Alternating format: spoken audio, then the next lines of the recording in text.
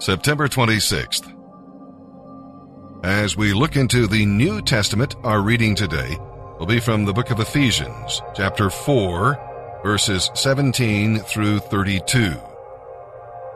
Now, to give place to the devil is to allow unconfessed sin in your life that gives Satan an opportunity to take over. Some sins to avoid are discussed here in this chapter. Disunity is one. Believers are all one in Christ Jesus. But we got to endeavor to make that spiritual unity a practical reality in our daily lives. Satan uses people who like to have their own way. And then there is immaturity. Spiritual birth must lead to spiritual growth as we become more like Jesus Christ.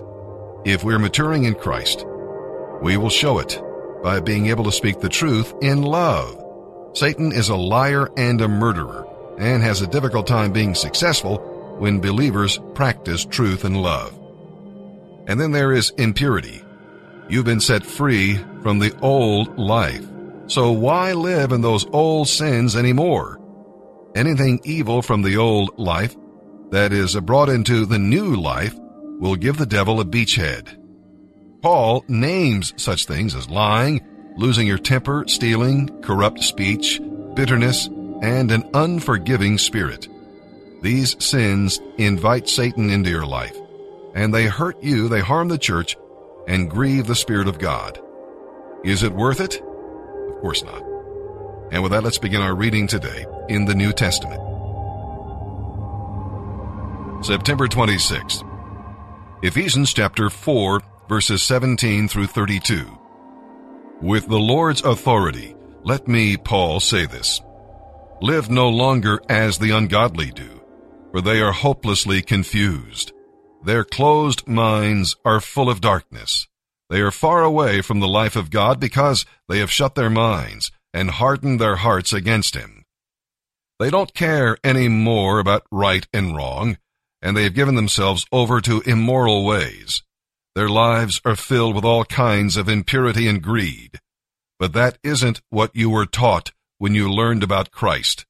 Since you have heard all about Him and have learned the truth that is in Jesus, throw off your old evil nature and your former way of life, which is rotten through and through, full of lust and deception.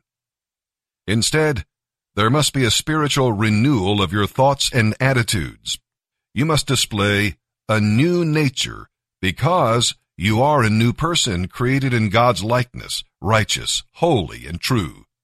So put away all falsehood and tell your neighbor the truth, because we belong to each other. And don't sin by letting anger gain control over you. Don't let the sun go down while you are still angry, for anger gives a mighty foothold to the devil. If you are a thief, stop stealing. Begin using your hands for honest work, and then give generously to others in need. Don't use foul or abusive language. Let everything you say be good and helpful, so that your words will be an encouragement to those who hear them. And do not bring sorrow to God's Holy Spirit by the way you live. Remember, He is the one who has identified you as His own, guaranteeing that you will be saved on the day of redemption. Get rid of all bitterness, rage, anger, harsh words, and slander, as well as all types of malicious behavior. Instead, be kind to each other, tender-hearted, forgiving one another, just as God through Christ has forgiven you. Psalm 69, verses 1 through 18. Psalm 69 begins with sinking, but it ends with singing. It goes from prayer to praise, from reproach to rejoicing, because David poured out his heart to the Lord. No matter how painful your situation may be, tell God exactly how you feel. And this is a messianic psalm. Out of David's sufferings, the Lord revealed His Son. One purpose God has in allowing His people to suffer is that they might become more like Jesus Christ, and that makes it all worthwhile.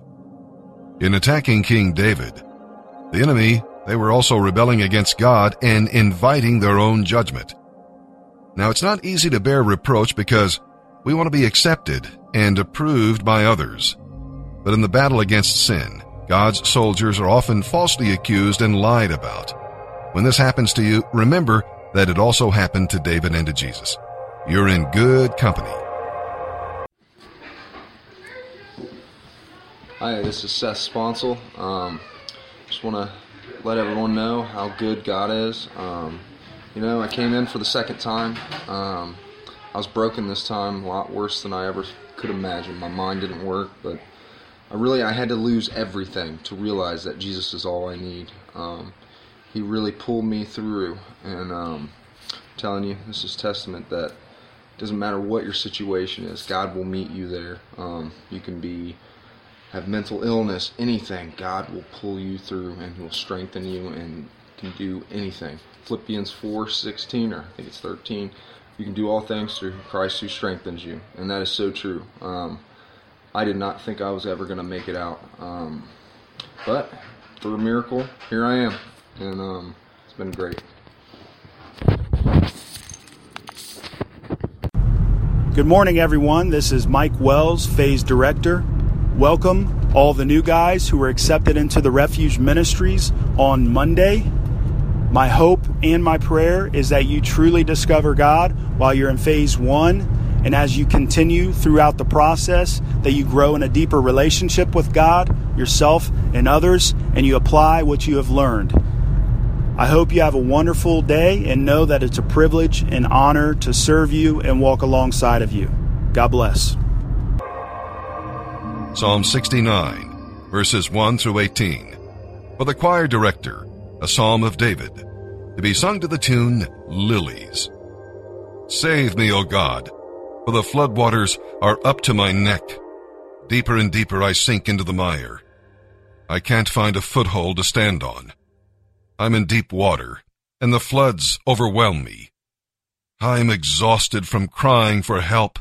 My throat is parched and dry. My eyes are swollen with weeping, waiting for my God to help me. Those who hate me without cause are more numerous than the hairs on my head. These enemies who seek to destroy me are doing so without cause. They attack me with lies, demanding that I give back what I didn't steal. Oh God, you know how foolish I am. My sins cannot be hidden from you. Don't let those who trust in you stumble because of me, O sovereign Lord Almighty. Don't let me cause them to be humiliated, O God of Israel. For I am mocked and shamed for your sake. Humiliation is written all over my face. Even my own brothers pretend they don't know me. They treat me like a stranger. Passion for your house burns within me. So those who insult you are also insulting me. When I weep and fast before the Lord, they scoff at me. When I dress in sackcloth to show sorrow, they make fun of me. I am the favorite topic of town gossip, and all the drunkards sing about me. But I keep right on praying to you, Lord, hoping this is the time you will show me favor in your unfailing love, O God. Answer my prayer with your sure salvation. Pull me out of the mud. Don't let me sink any deeper. Rescue me from those who hate me, and pull me from these deep waters. Don't let the floods overwhelm me, or the deep waters swallow me, or the pit of death devour me. Answer my prayers, O Lord, for your unfailing love is wonderful. Turn and take care of me, for your mercy is so plentiful. Don't hide from your servant. Answer me quickly, for I am in deep trouble. Come and rescue me. Free me from all my enemies. Proverbs 24, verses 5 and 6. A wise man is mightier than a strong man, and a man of knowledge is more powerful than a strong man. So don't go to war without wise guidance. Victory depends on having many counselors.